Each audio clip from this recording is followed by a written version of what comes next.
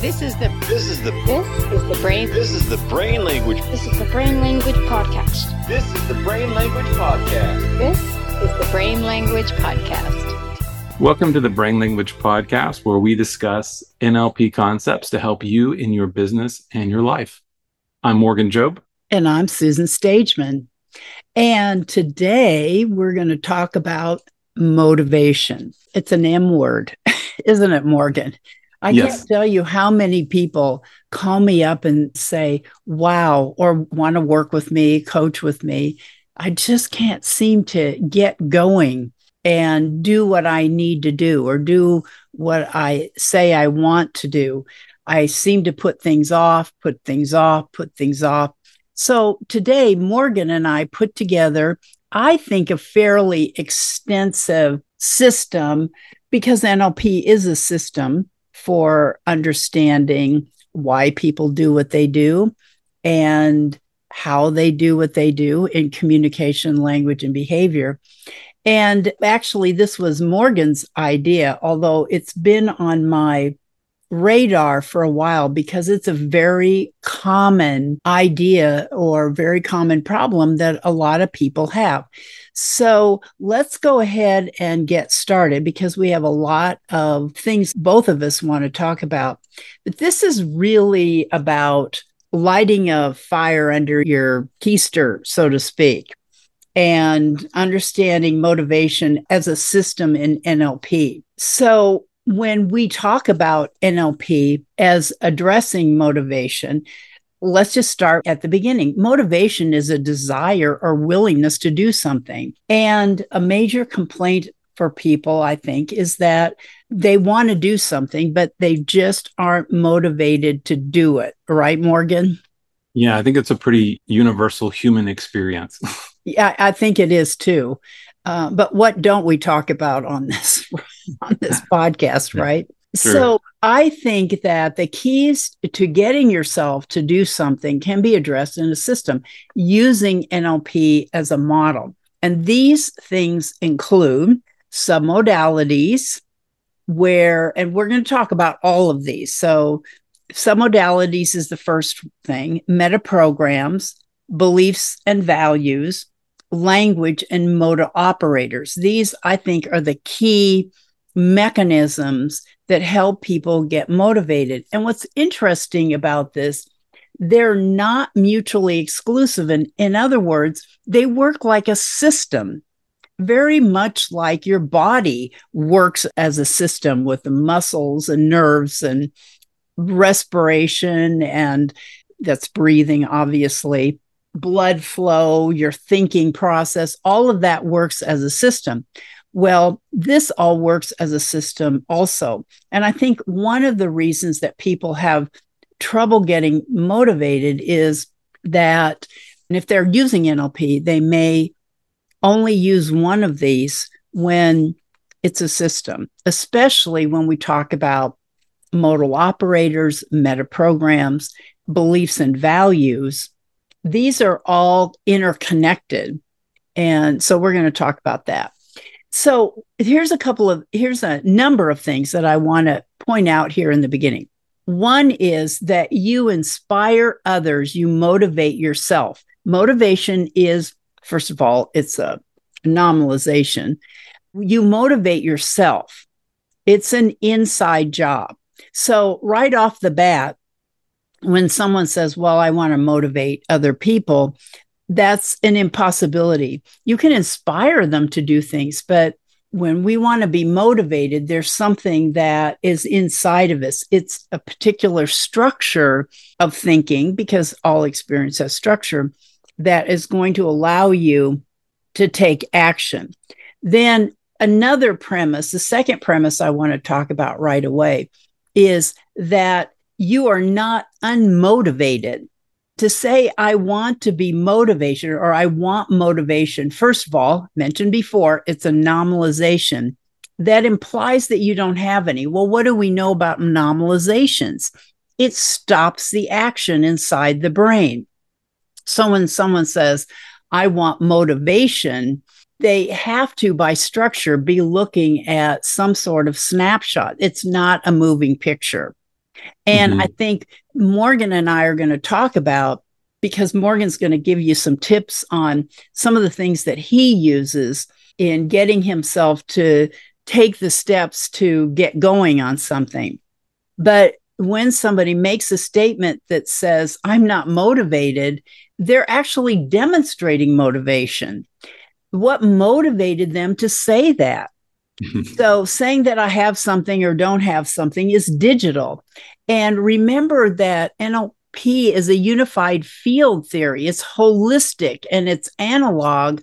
And when you say, I don't have this, I can't make a decision, I want to be organized, or I want to be better at organization, however you frame it with language, you're cutting that unified field in half and it becomes digital. I have something, I don't have something, which in fact is untrue. Remembering, going back to the presupposition that we have all the resources necessary to make any change that we want to make, means that it's already in there. We're already motivated. It may be in a certain context. There may be one thing that you're not doing that you want to do, or maybe it's not something you want to do. And we're going to talk about that, aren't we, Morgan? The modal operators. Yes. There's a difference between modal operators of necessity and modal operators of possibility. And we'll get into that later. But the thing I want to say here is that you have the motivation. You're not doing what you need to do or want to do or have to do. All right. Then the third thing is that if you have the desire to do something, that's motivating. That's motivation. You're motivated. So we can stop now saying, I want to be motivated, or I want motivation, when in fact you're already demonstrating it. Okay. And then the fourth thing is that maybe you want to get yourself to improve on the timeliness of your execution. And if that is the case, then NLP can help. Anything that you want to add in there, Morgan? Yeah, if I understand you correctly, you're saying in many ways that we have motivation and it exists on a continuum. You either have a lot of it or a little bit of it, but you always have it there if there is a desire to do something. And I kind of view it on motivation, and sometimes it's frequently paralleled with like procrastination. Sure. It's the opposite, but really being different sides of the same coin. Right. Because if you're procrastinating, you're motivating yourself to not take an action. That is correct. You're motivating yourself not to take action. That's brilliant. Yes. Yeah. And so it kind of circles back to, you always have motivation. It's just, is it working for you or against you, or do you have a sufficient amount? Right. Yes. To get yourself to move. Okay. Good. So now let's talk about the meta model and modal operators, because this is the language part. So in the meta model, those of you NLP students who have studied NLP know that there's this thing called the meta model, the model of the modeling process, precise questions to get high quality information. And we classify such words in the meta model as modal operators or operating modes. It's our modus operandi, or a style of moving through the world. So in classic NLP, we've got a number of modal operators. They can be, I call them operating modes. They can be possibility, impossibility, necessity, etc. We're going to talk about necessity because those are the shoulds, the have tos, the must words that allow us to get going. So necessity, I have to, I must, I should, I ought to, I've got to. When we talk this way, we talk as if our world is forced or pressured. There's a law or obligation. When we develop modal operators of necessity, I have to go to work. I must clean this house. I ought to do X, Y, Z. I ought to take the garbage out. I ought to vacuum the living room. I ought to write this memo. I ought to get my passport renewed. All of these things are part of those words are part of our modal operators. Well, here's the thing. Modal operators affect our perception and our behavior. So when our beliefs are developed, modal operators formulate the maps that are going to navigate the territory. And by doing that, they determine boundaries of our belief systems. And they do that by creating the linguistic structures that describe our modus operandi. What I think is interesting, Steve Andreas said an MO, a modal operator or operating mode, is a mode of operating. It's a way of being in the world and relating to it and part of it. So it's how an activity is done, what's behind it. And I think that when you listen to the modal operators of possibilities. I can, I want to. Then there's impossibility, which is can't, I can't do this, etc. So yeah, possibility is I want to, I'd love to, I get to, I choose to, I want to, I opt to. And it indicates a mental map, unlike the modal operators of necessity. It indicates a mental map of will, of intention, of choice. You know, I choose to go to work, not I must go to work. And if you take the time to say those two different things, I choose to do this report. I must do this report. There's a very different feel to it in your body. And it also, one of them is about choice. One of them is about force or pressure to do something. Now, I'm not saying either one of these is right or wrong. I'm just saying there are two different ways of approaching it. So 4 categories of modal operators of motivation, the necessity, should, must, have to, etc. And then there's desire, wish, want, etc. And then the options, possibility, can, able to, capable, and choice, choose, select, decide. So what kind of motivation is indicated in those operating modes? Necessity and desire are the easiest and the clearest. Desire always pulls us towards something, and necessity always pushes us towards something. But more often, it actually pushes away from things. What will happen if we don't do it? So it has a meta program in there of move away, move towards. Mm-hmm. Morgan, did you want to say anything about that? Yeah, I've noticed when I've looked at times where I've felt the motivation being strong, where I didn't feel necessarily a strong level of motivation. Then in my own case, it's different for everyone, that the modal operators of necessity aren't usually particularly strong in their motivation level for me. So I tend to use I want to when I feel motivated to do something. I've even taken that a little bit further. And for example, in the well-formed outcome where, we ask ourselves, what do I want? Right. And then after I identify that, I'll often change it to saying, well, whatever I've identified as my desired outcome, what I want, I change to the choice operating mode. I choose to, because for me, the phrase I want to doesn't necessarily mean I think of it as something that's necessarily possible. But when I use I choose to, for me, it presupposes that I can have something or achieve something, because if I couldn't, then it wouldn't be a choice. So okay. Doing that little language twist in my head helps me. Yeah.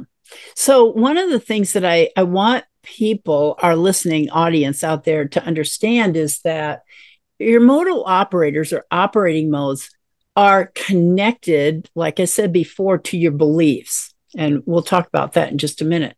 But the interesting thing about that is that they create boundaries around beliefs, and that the modal operators, especially of necessity, but also possibilities or choice, oftentimes are deeply wired into the way we operate as far as our generalizations are concerned, or our beliefs. And then meta programs come into play. Are we doing this because we want to move towards or move away from?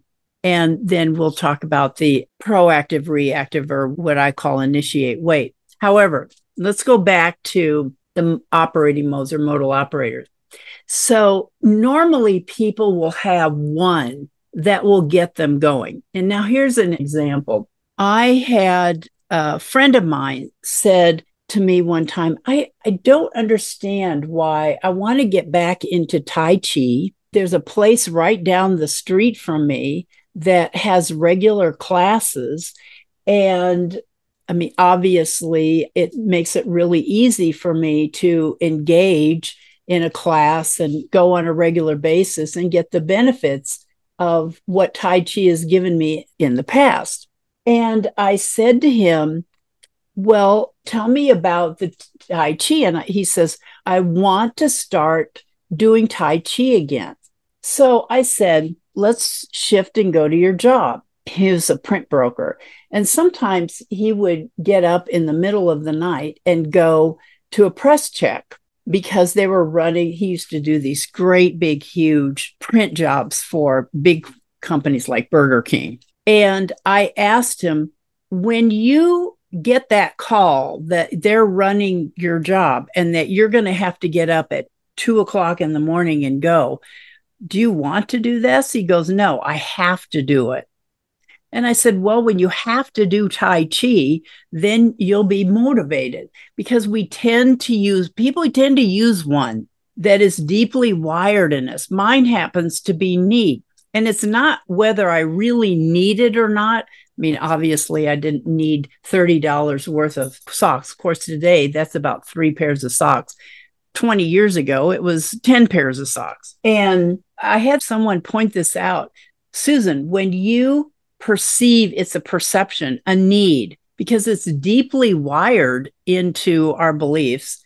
When you perceive a need in something, you're going to go it. It's not a have to. It's not a want to. Want to doesn't do anything for me. It's got to be a need. And it's a perception, not necessarily based on reality, because this is obviously an internal structure thing. So I just want to mention that. I'm glad you mentioned it, Morgan, because that gives people an idea of how this works. Finding the right word when you're using operating modes is key to revving that motivation engine up to be able to do something. And we're going to talk about submodalities and beliefs and all those important things because they all work in a system. You can try the motivation or the modal operator. You may not get the one that really motivates you because it's unconscious. You would have to do a conscious search back through all the things you did and were compelled to do. And what were they? Because you had to do them, because you chose to do them, because you wanted to do them, et cetera, et cetera. So I wanted to mention that modal operators are excellent ways to help people get going, doing the things that they want to do. But it's got to be a perception because it's connected. It's like these surface language words that are connected to deeper processes. All right. That was great, Morgan. Okay, so let's talk about metaprograms, which are the mental shortcuts. They direct decisions, behaviors, interactions with others. They will predict how a person will behave in any context or situation.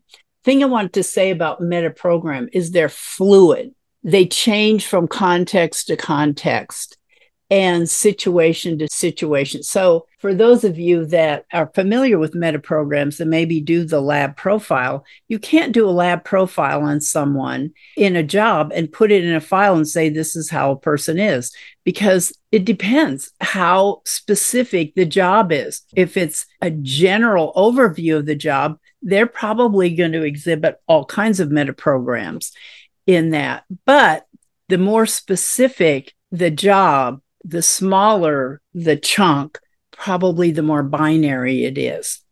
Now, metaprograms also are internal reps. They're internal representations of external experience. It tells you what we pay attention to and what we don't. All right, so that's brief metaprograms. but they're outside of your conscious awareness. What's interesting is modal operators can be very conscious because they're linguistic structures. Metaprograms, not so much. They direct our thoughts, right? Our beliefs, our values, our memories and responses. It's how we make sense of the world. So it filters a lot of the information that comes in through our five physical senses. They help form our beliefs. So the fact that they're never stable is something to pay attention to. They're neither positive or negative. There's not a good metaprogram or a bad metaprogram. They're just, metaprograms are useful if they're applied correctly in the right context. So it's not whether they're good or bad, it's are you using the right metaprogram? It's like using the right key to unlock the lock. So these are the things that you want to pay attention with metaprograms. Now, there's a metaprogram in the lab profile. If you're not familiar with Roger Bailey's work, in the lab profile, there is a working scope, and then there is motivation scope. So motivation patterns are criteria, what's important to you about something, move away from, move towards, proactive, reactive, I call it initiate, wait, and procedural option, internal, external, and sameness, difference. So those are the motivation traits. The one that I think is the most important here, and Morgan also likes the move away from, move towards, is the proactive, reactive.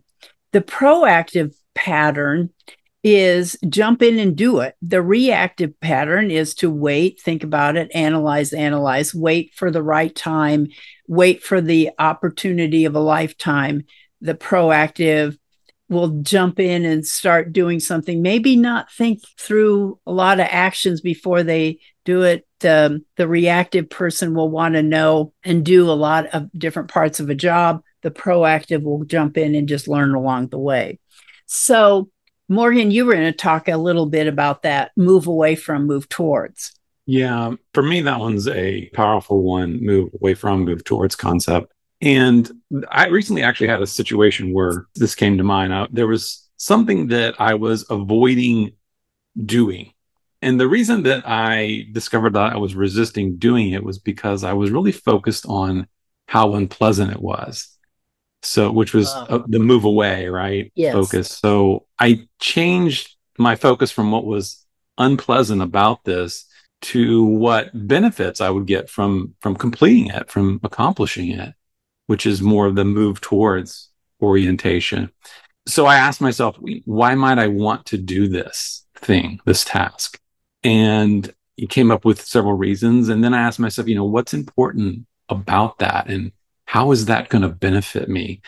And this provided the reasons for accomplishing it, the awareness of benefits, and the connection to really what I valued in the situation with this task. And when I did that, my resistance dropped, and I felt a higher degree of motivation to do this task. And I did it pretty rapidly. Excellent. One of the things that I noticed when you were talking about that in the strategy, this is a strategy that Morgan's talking about, is that he was talking about, well, what is this going to do for me? What benefit is this going to give me?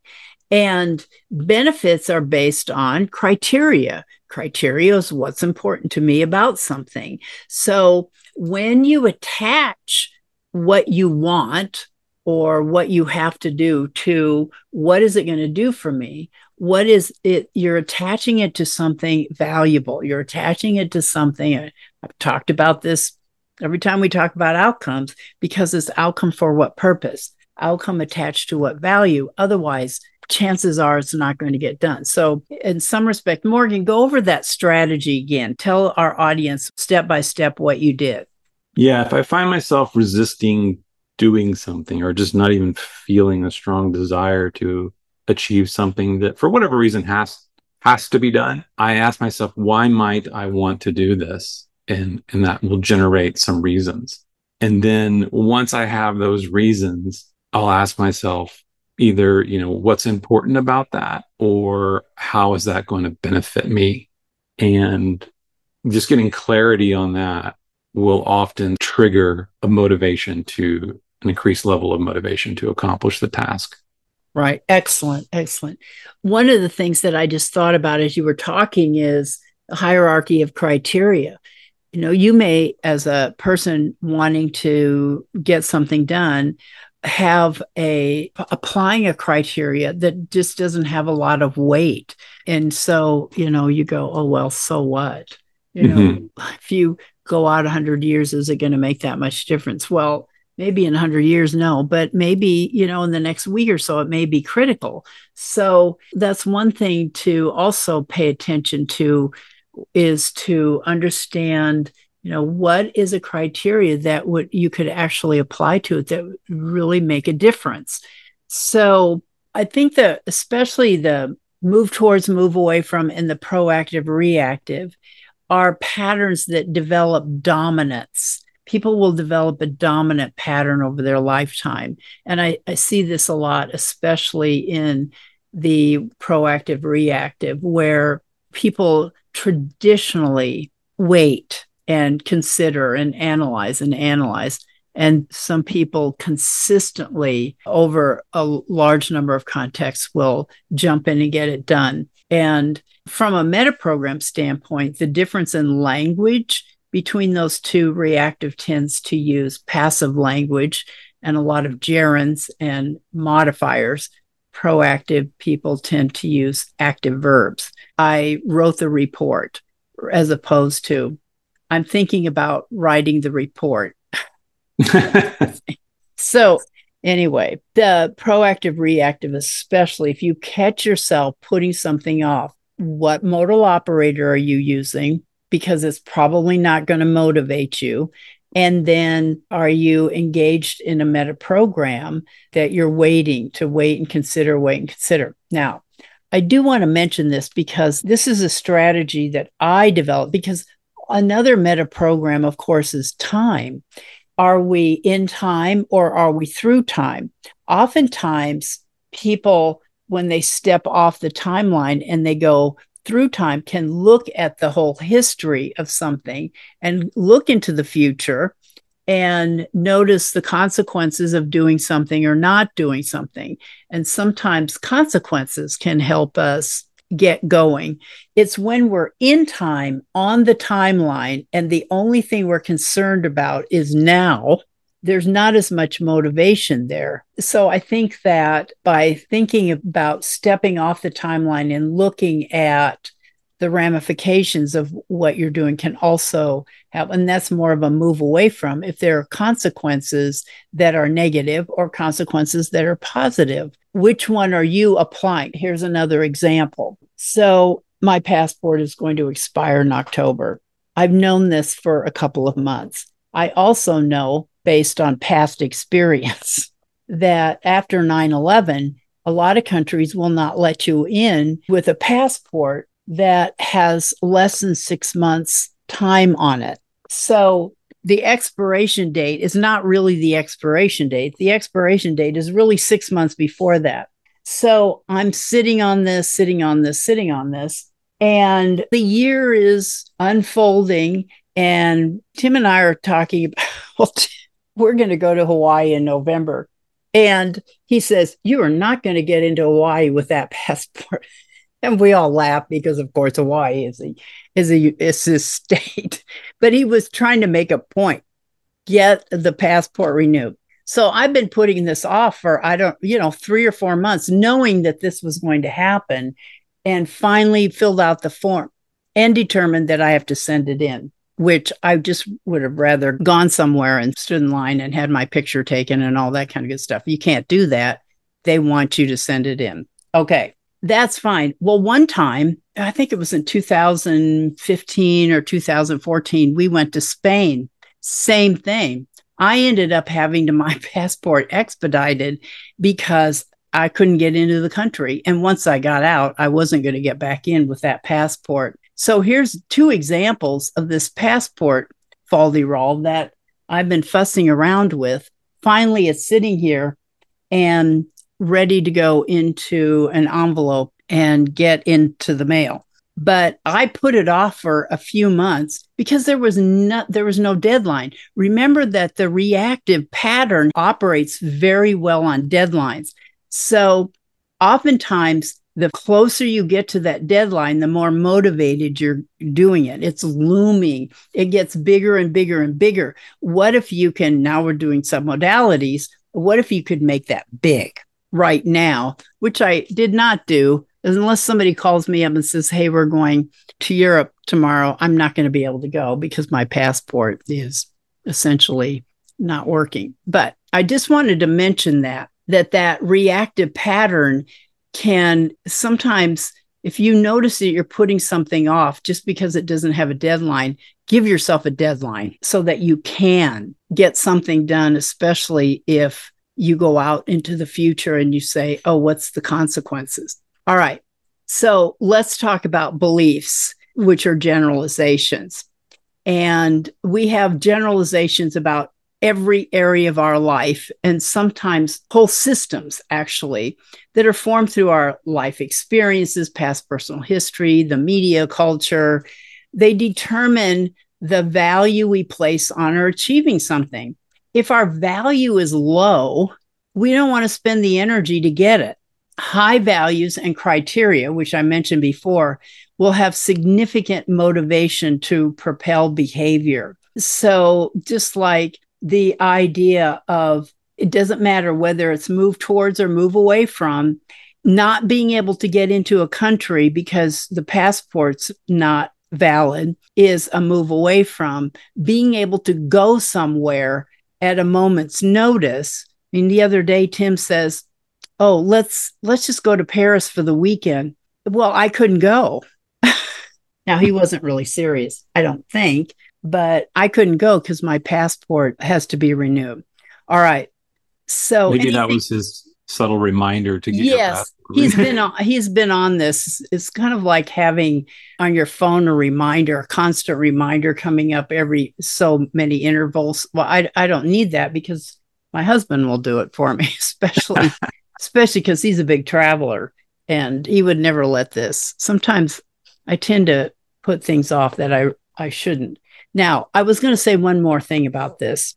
One of the ways that I got around this is I've been teaching NLP for almost 35 years. And especially when I was getting ready for a big class, say, for instance, a practitioner master's class, or now it's the mastery, which is combined. I would be 4:00 Saturday morning when the class starts at 9:30. I'd be doing things. And I learned this from my trainer, Christina Hall, to be able to back things up. In other words, ask myself, how long is it going to take me to get ready? Well, I don't know, but what do I have to do? So I have a list of things, then prioritize them, then back them up from Saturday morning when I'm starting the class.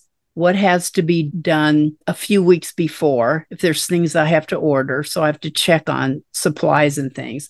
Then what do I have to do on Monday? What do I have to do on Tuesday? What do I have to do on Wednesday and Thursday? Usually by Thursday evening, I've got everything finished and I have a day Friday to kind of relax and enjoy myself instead of being stressed out because I was doing something at the last minute. That I cannot tell you. And then I had a sheet. I had a sheet from the beginning of training, the sheet for the end of the training. I knew exactly when I needed to do, what I needed to do it, and when I needed to do it so that I wasn't putting things off. And Morgan, when we get a little bit, we've got a couple more things to talk about, but Morgan has an idea of how to do this in a smaller chunk, but it's a way of chunking something. So if you have a deadline, if you back it up with a list of things and when something has to be done in the sequence, then you won't put things off because you're doing little chunks along the way. All right. So remember that beliefs are attached to your modal operators. They're attached to the meta programs. So all of these processes work together. So maybe you're putting something off, learning something because you don't believe you can learn it, or you believe it's going to be hard. So look at the modal operators look at the belief, look at the meta programs. And how can you create a system that can help you move towards or create the kind of results that you want? Okay. Anything more about that, Morgan? No, I think you explained that pretty well. Okay.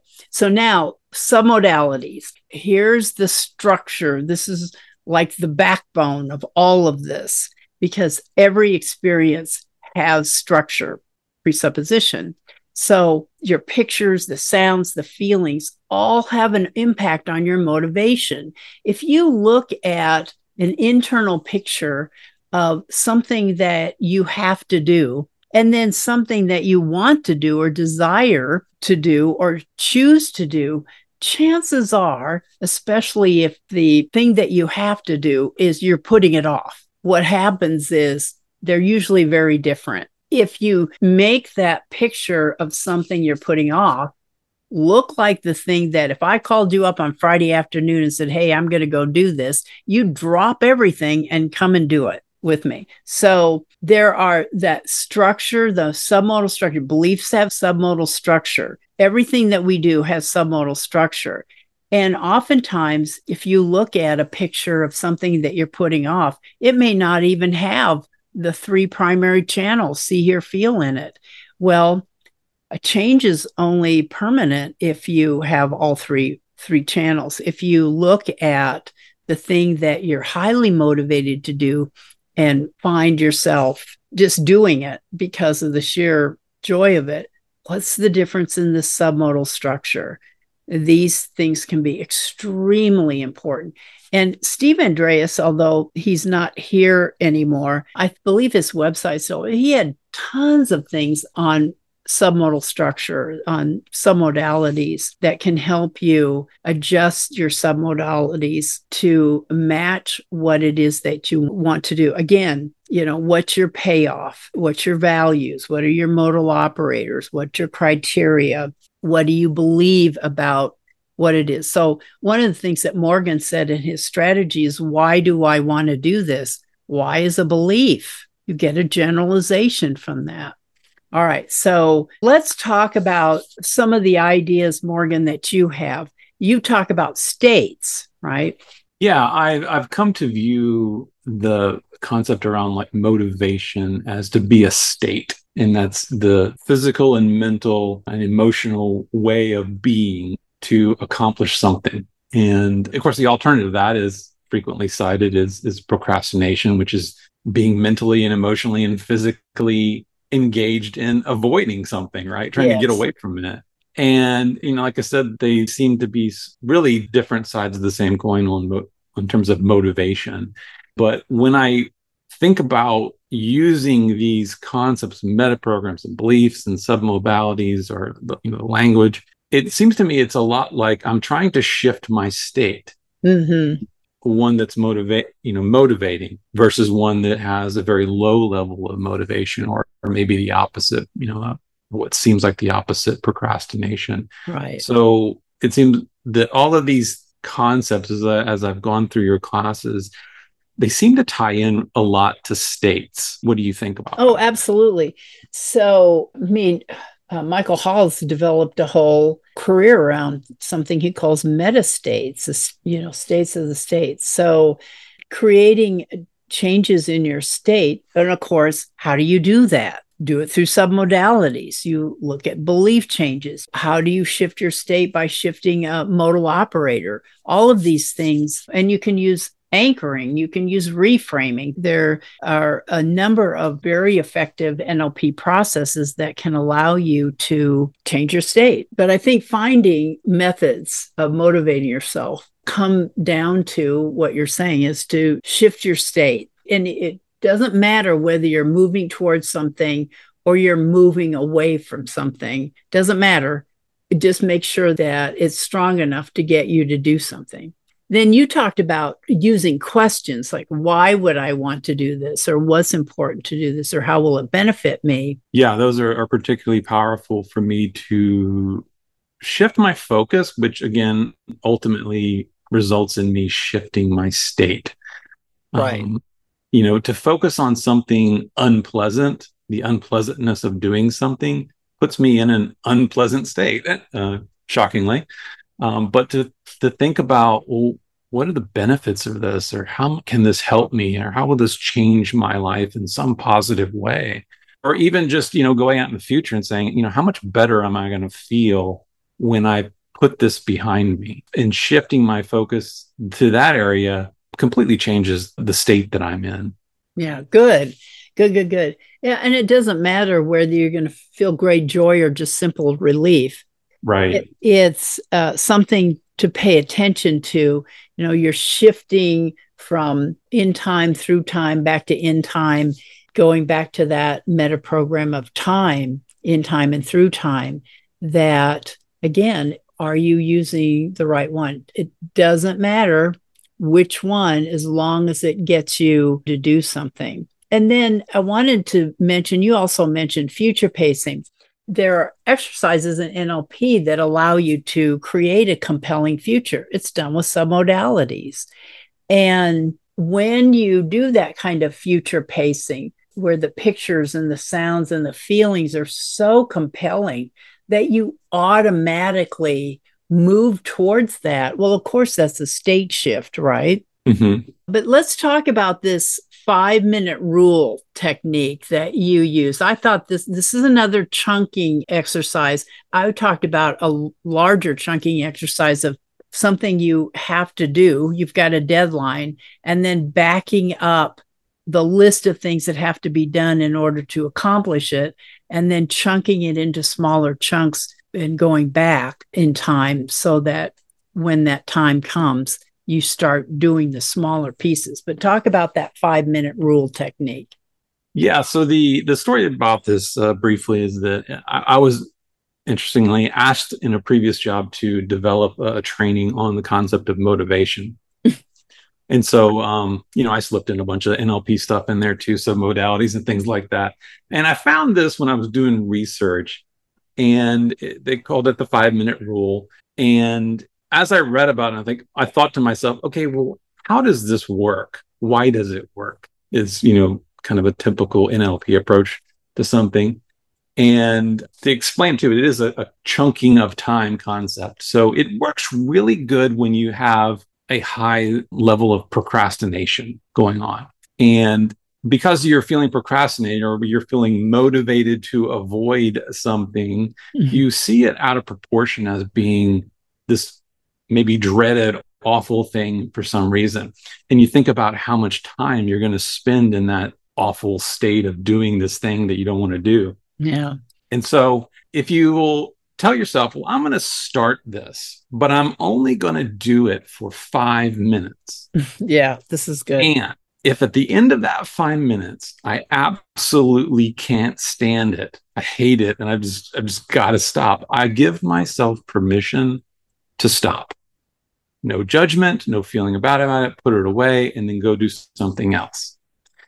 And the reason that this works is that they did some research on it. And they found that once we get started on a task, the vast majority of time, I think it was about 80%, we'll continue to do the task. Right. This is like the incompletion effect. Yeah. And so I've put this to the test, and I've found, intentionally and unintentionally, and I found that it did work for me. It's like, and when I was doing this task recently that I didn't want to do, in addition to asking myself the questions to shift my state and the meta programs, I also made a promise to myself that I was going to do it for just a set period of time. And if I just couldn't stand it anymore, I was going to put it aside for a while. And it worked. Once I got going, I felt that momentum, and I just continued through to the end. Right. See, this is so brilliant. I teach something in the Brain Language Academy, which is about presentation. I teach this thing called the incompletion effect. And it's the idea that we tend to focus on things that aren't completed. Once we complete them, they're out of mind. They're off the list. So it's this incompletion. We tend to focus on those things that are incomplete. And as we complete them, we move them off. Now, I like the idea that what Morgan is saying is to just do it for a short period of time. and then with permission that you'll stop it. But generally speaking, when people start something, they want to finish it or they find a stopping place. I think of large tasks, Morgan. My husband had a family reunion in June, and I went and I took a bunch of pictures. That's normally what I do. But I'm not taking snapshots. I mean, I'm taking pictures that are, I wouldn't say art, but there's some thought in other words, it's just not a phone camera. I bring all my equipment and change lenses and things like that. Well, these photos, you just don't throw them up on in Google Drive and give everybody permit. I don't do that. First of all, they're very large files, and I like to adjust them. I like to crop them. I like to make sure that the level's right. And so those of you that are photographers know what I'm talking about, the focus and all this kind of stuff. And it takes time. I took over 600 photos. So when are you going to have the pictures? Then his family started. When are we going to have the pictures? As if I'm just running them off my phone and them not understanding all of this. Well, finally, as I said, he's kind of like my phone. And he goes, the family wants the picture, Susan. By the time you get them, the family reunion's going to be so long over, they're not going to care about those pictures. I said, well, or it'll just bring it all back and how much fun people had. But, it depends on how you look at it. Anyway, I sat down one Saturday evening and I just finished. I'd gotten about halfway done and I finished the rest of them, put them in a file, put them in Google Drive and just sent out the link. And that's the end of it. And I probably, out of those 600 photos, 180 some that I did, and half of those, the same photo, black and white. So there was, there's about 60, 90 photos there. And that's enough. The rest of them I can just delete. Anyway, the point I want to make is sometimes you can't finish it for whatever reason. But if you get to a place where you can stop and then pick it up again, whether you have an outside force pounding on you or you have an internal thing that says you got to get this done, doesn't matter.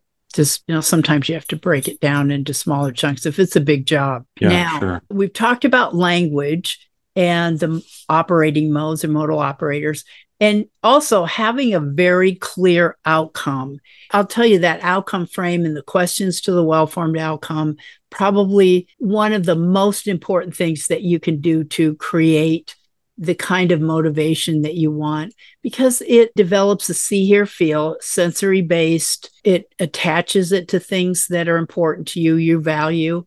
It also helps you understand what you're going to get out of it. Is it ecological? Make sure that it's for you. There's all kinds of things that outcome really takes care of. And I want to make sure that people do the outcome, especially if they're finding themselves kind of dragging their feet about something. And then finally, anchors.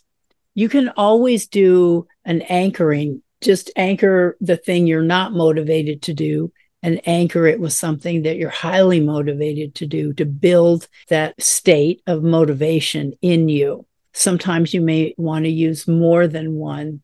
I mean, that would be simplest. The 5-minute technique is simple, making sure that you have a clear outcome. But the thing that I think is important, that you understand all of this as a system, that you're on the outside. If you imagine that you have concentric circles, on the outside of that circle are your behaviors. That's what you're most aware of. The interface of your behaviors and deeper structure, like metaprograms and beliefs, are modal operators. So you want to know what modal operators you're engaging for this particular experience, and what do you normally use when you are motivated to do. Doesn't matter what they are, doesn't matter if they're possibility or necessity. What matters is that you're using the one that is going to get you going. And then finally, at the deepest level are your beliefs. And beliefs deal with, is it possible? Am I capable? Is this worthwhile? Is it worthwhile to me? Am I worth it? Those are considerations around beliefs that are important for you to understand if you're going to go. So I know that when you probably started listening to this podcast, you probably thought, oh, this is going to be some techniques. I know I got into the weeds with this. I want you to understand how important the system is rather than just trying to put Band-Aids on it. Because once you understand systems and how the meta programs, beliefs, the modal operators affect your behaviors, then you begin to tackle things at the deepest level, the structure, and you're able to be a lot more self-managed in a lot more situations. So I did want to mention that, yeah, sometimes Susan likes to get into the weeds about things, but I think it's important that people understand that the weeds are important, aren't they, Morgan? They are, and I like your explanation of that. And something occurred to me when you were talking about these circles and how the outer one behaviors, which is what we're most conscious of, versus the inner beliefs and meta programs, which we usually aren't fully aware of. Yes. And how much language. I've always been fascinated with the components of language in NLP, Yes. and how you sort of highlighted that's the bridge between Yes. behaviors and the deeper things that are going on. And you can, the behaviors are your results in many ways. And so you can tweak the language a lot of times to make shifts at that deeper level to control your behaviors. Yes. Language is the mirror of the mind. And if you change your language, you're going to change your internal processing in some way. Now, does it do a complete job? Maybe that's all you need. But if that doesn't work, or it only works partially, then it probably would be interesting to see what else is underneath that can be used to help you accomplish what it is that you accomplish. I phrase it, having the kind of experience you want, because ultimately that's what NLP is. It's allowing you to adjust what's going on inside of you to have the kind of experience that you want. So let's go ahead and just recap what we've done here. This is, how to light a fire under your, what, and it's how you can use NLP to address motivation. And motivation, obviously, it's a it's a nominalized form of the verb to motivate. And some of the things that you can use as in the system is, of course, modal operators, language, your meta programs, beliefs and values, and submodalities to create a compelling future or do a contrastive analysis. So motivation is something that's ongoing with you. You're not motivated or motivated. It's an ongoing experience. It's a unified field. It's holistic and it's analog. So to say that you're not motivated means that you are motivated somewhat, even to say that. Desire is about motivation. If you want to do it or you have to do it, then that's part of the motivation. And Morgan pointed out how procrastination, which is the other nominalization in this package, as if things were digital. We put things off all the time, just simply because it makes sense. So it's not whether any of this is good or bad, is that are you doing what it is that is appropriate for you at the time? So we have the meta model, of course, the modal operators, the language. We talked about the 4 categories: motivation, which is necessity and desire, and then the options, which is possibility and choice. And those 2 things, desire and necessity, probably are the clearest when it comes to getting us to do something. We're either pushing ourselves towards something or actually pushing us away from consequences that'll happen if we don't do it.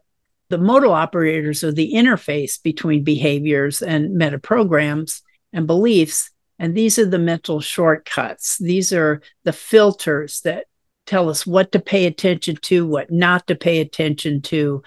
And the primary meta program motivators, proactive, reactive, Morgan talked about towards and away as being key. There are actually, I think, 6 of these altogether in the lab profile. And then there's beliefs that Beliefs are those generalizations, and those are the deepest structure. And of course, beliefs come in systems, they run in packs. So it's not just one belief, but beliefs have to do with, is it possible for me to do it? Am I capable? Is it worthwhile? There's a number of belief issues or belief characteristics that have to be there in order for us to do it.